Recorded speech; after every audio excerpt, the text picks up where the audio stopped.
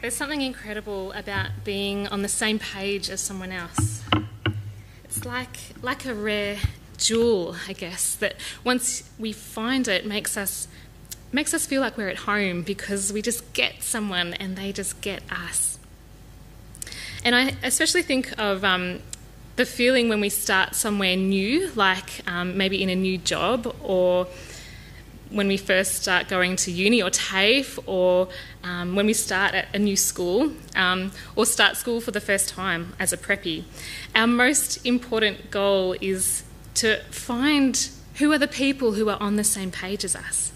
We're trying to find who are the people who get me, who are the people who share the same interests, who want the same sort of things, who share the same outlook as me, people who have similar thoughts, ideas, beliefs. Because if we can find those people, if we can find others who are on the same page as us, we feel safe, we belong, and we have a place. It's a beautiful thing. Hold on to that idea about what it means to be on the same page as someone, because we're going to come back to it a bit later. So we're now in a series called Living in the Spirit, and we're particularly looking at Paul's letter to his first letter to the Corinthians. And we're particularly exploring what it means to live in God and for God to live in us. So to recap some context that we've kind of covered a little bit over the last couple of weeks, the church in Corinth was struggling with divisions based on knowledge and understanding, on literally who knew what. And factions had emerged as groups within the church started to hold to their particular understanding of faith to the extent that the church was divided. Now, this isn't surprising when we think about the cultural context of Corinth, a Greek city very near to Athens, where knowledge was power. Think about the philosophical greats of Socrates, Plato, and Aristotle, who were around only a few hundred years before Jesus in this area of the world. I mean, they had been incredibly influential to Greek society and culture. So society was itself driven by this quest for knowledge, for wisdom, for insight and understanding. And that quote of Socrates that I think captures the feeling of the day, there is only one good, knowledge, and one evil, ignorance. So where philosophers and intellectual leaders were considered heroes, you can understand how inclusion and exclusion based on levels of wisdom and understanding was a normal way of being for these communities in Corinth, but certainly a danger in the Christian community. So Paul, in his first letter to the Corinthians, pleads against such exclusion and divisions within the church. As we heard from Andrew last week, Paul appeals in chapter 1, verse 10, that there are no divisions among them, but that they are perfectly united in mind and thought. So, last week we heard how Paul emphasises that for all Christians, faith rests not on the wisdom or the skill of their teachers, but on the power of God in the message of the crucified Jesus Christ. And in fact, no one in the church can boast about their own knowledge and their own sense of wisdom, because Jesus has become for us our wisdom from God, our righteousness, our sanctification, and our redemption, which we read in chapter 1, verse 30. And so as we come to our passage today in chapter 2, Paul's essential argument is that we can all be of the same mind as a whole bunch of different people with different levels of knowledge and understanding about faith, because we all have access to the mind of Christ through the Holy Spirit. Because we can all be on the same page as Jesus. And this is incredible when you think about it, isn't it? Because Paul is clear that God's wisdom has been unattainable by any human being in history. In verse 6, he says that it's a wisdom not of this age or the rulers of this age. So it's nowhere close to what this world would tell you about life and what life is about, or what the rulers of our day would tell us, whether that's our political rulers or the rulers of our consumer world. whether it's Apple or Microsoft or Google. I like the tagline in our Youth Alpha promotion. It says, "Some questions even Google can't answer." Yes, God's wisdom is not of this world. In verse 7, Paul says that it's a mystery that's been hidden. In verse 9, he talks about it as something that no eye has ever seen, no ear has ever heard, and no human mind has ever conceived. God's wisdom is completely other. It's on another plane entirely from even what the greatest philosophers can come up with. It's beyond what any intellectual elite could possibly attain. I mean, we're talking about the deep things of God. As it says in verses 10 and 11, we're talking about the very thoughts of God. Think about how profound this is. To be so in tune with someone, so in tune with the depths of their being, that you know what they're feeling, you know what they're thinking about things, you know what their secret hopes and desires and loves are. And Paul is saying that it's possible to know the deep things of God, that it is possible to be in tune with God like this. But how? How is that possible? Well, Paul tells us that something extraordinary has happened in history, that God destined before time began to enable this to be possible. And he gives us this clue in verse 8. So look with me, it says, "None of the rulers of this age understood it, for if they had, they would not have crucified the Lord of glory." In other words, the Lord of the glory of God, the incarnation of God's wisdom, the centre of God's mystery, was standing right in front of them in the person of Jesus Christ. If they knew, they wouldn't have crucified him. And if we jump to verse 16, Paul explains it so clearly by answering the question that Paul takes from Isaiah chapter 40, verse 13. He says, "Who has known the mind of the Lord so as to instruct him?"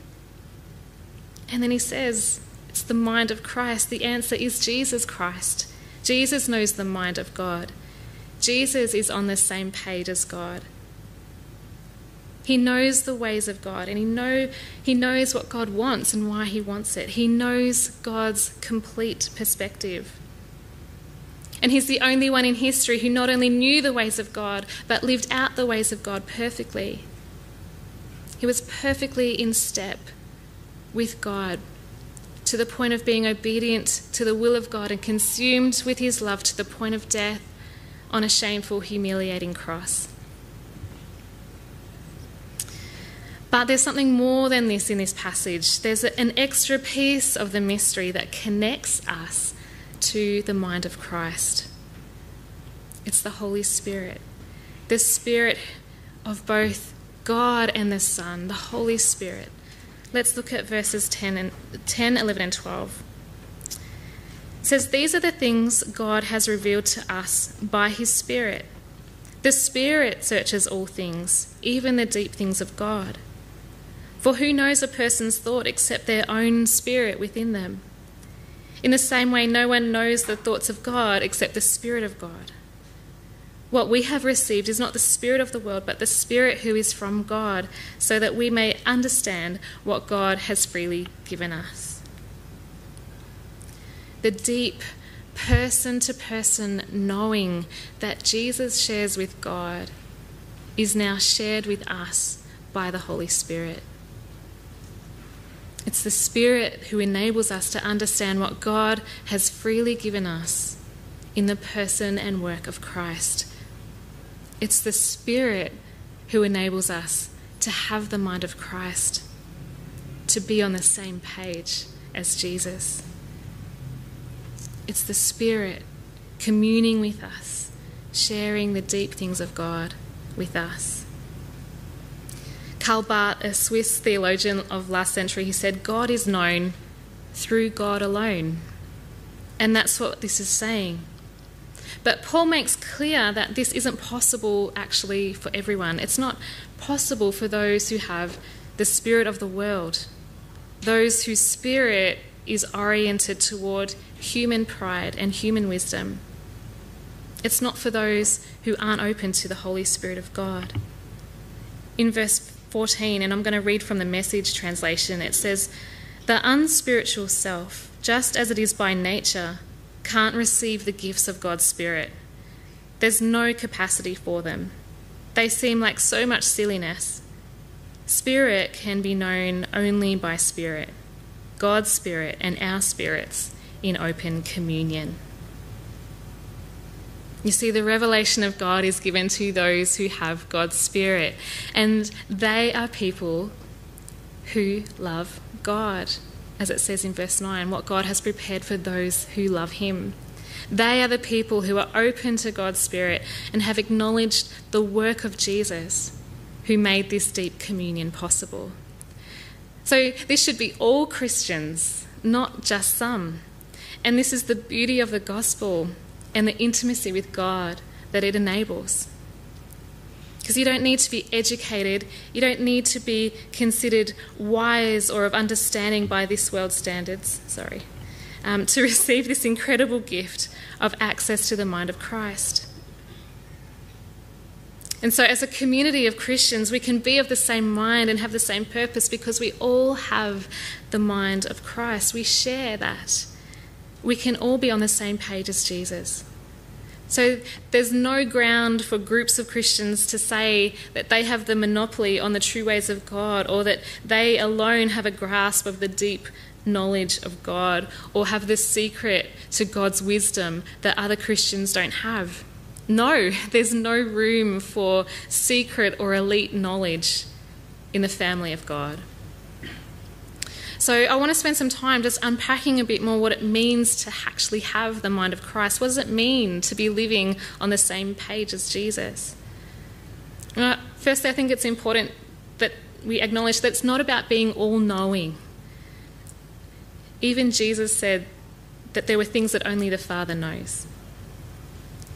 In one of Paul's other letters, in Philippians 2, verse 5, Paul urges Christians to have the same mindset as Christ, and he uses that word mindset. And I think that's helpful because it means having the same perspective or attitude as Christ, to feel the same way about things as he does, such as that it affects us, it affects how we think, how we feel, and how we behave. And Philippians 2, I think, encapsulates this beautifully. What is the mindset of Jesus? And I want us to read this together for those who aren't familiar with this passage. So from Philippians chapter 2, verse 5. "In your relationships with one another, have the same mindset as Christ Jesus, who, being in very nature God, did not consider equality with God something to be used to his own advantage. Rather, he made himself nothing by taking the very nature of a servant, being made in human likeness, and being found in appearance as a man, he humbled himself by becoming obedient to death, even death on a cross." The mind of Christ is the wisdom of God in the way of the cross. It's Jesus' willing and humble obedience to God and his purposes, and his generous, sacrificial, loving and servant-hearted attitude towards others for the glory of God. And so to have the same mindset of Christ is like to continually ask ourselves the question, how does the wisdom of the cross apply to this situation, or to that relationship, or to this thing that I'm struggling with? How can I follow Christ in my attitudes, in my outlook, in my behaviour, in my thoughts and feelings, in my relationships and aspirations, and apply that to our everyday lives? I'm going to quote Alexandra Brown. She's a New Testament scholar, and she says to have the mind of Christ is to have a cruciform mind. To have the mind of Christ is to have a cruciform mind. To have the wisdom of the cross infused into every part of our mind. Now, I don't know about you, but I feel like I've pleaded in prayer so many times to just be able to have the mind of Christ, to just think like Jesus, to just have that attitude as Jesus. Times when I've been struggling in sin, trying to change, asking for forgiveness for the same issue yet again. Praying to have the mind of Christ, to be able to hold myself such that I don't crack in anger and lash out in hurtful words when I just feel at the end of myself. To have an immovable, unconditional grace towards people that never judges them. To have the humility of Christ so that I would stop tripping over in pride. To have the love of Christ for others that is able to withstand any hurt and still move towards them in kindness and gentleness. To have the patience of Christ to trust God and wait for his timing. And I could go on and on. What area of your life are you longing for the mind of Christ?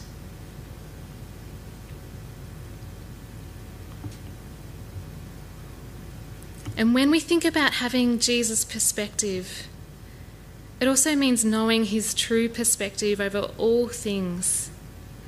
Even as he hung on the cross, thinking about us and thinking about the world, even as he now sits at the right hand of the Father, he's got a perspective on truth. I want to learn to apply those truths to my thoughts, my beliefs, my emotions. And I think it's exactly that perspective and that truth that frees us from our burdens, from our anxieties, our uncertainties, our insecurities, our fears, and our inadequacies. And I think that perspective actually is a reorientation of our own relationship to reality. So much so that Jesus' perspective overcomes any relational or psychological or even physical absences in our lives that have been caused by trauma and suffering and exposure to toxic patterns of thought. Through Jesus' perspective, shalom for our minds is possible and promised to those who love him. And that flows out into our relationships, because that perspective in ourselves affects our capacities in our relationships. It's not just about individual obedience, but the corporate dimension of that obedience in the context of being in community and in relationships.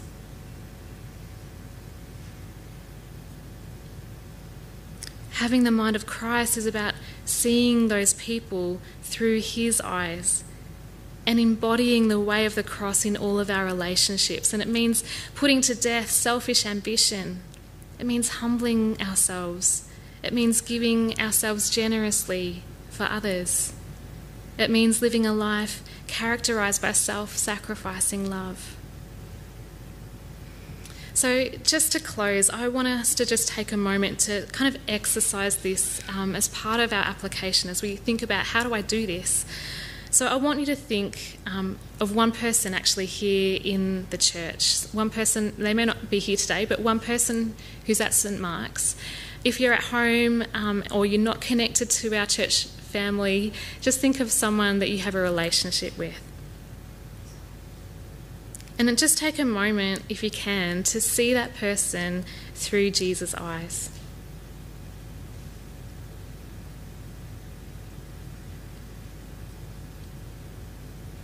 And to see him dying on the cross for that person.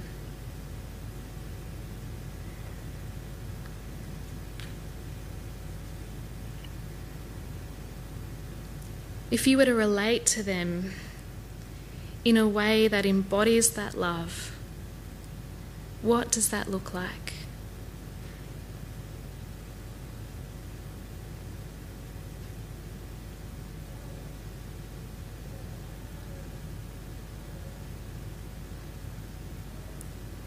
And I want to encourage you to take that and apply that in your relationship with that person.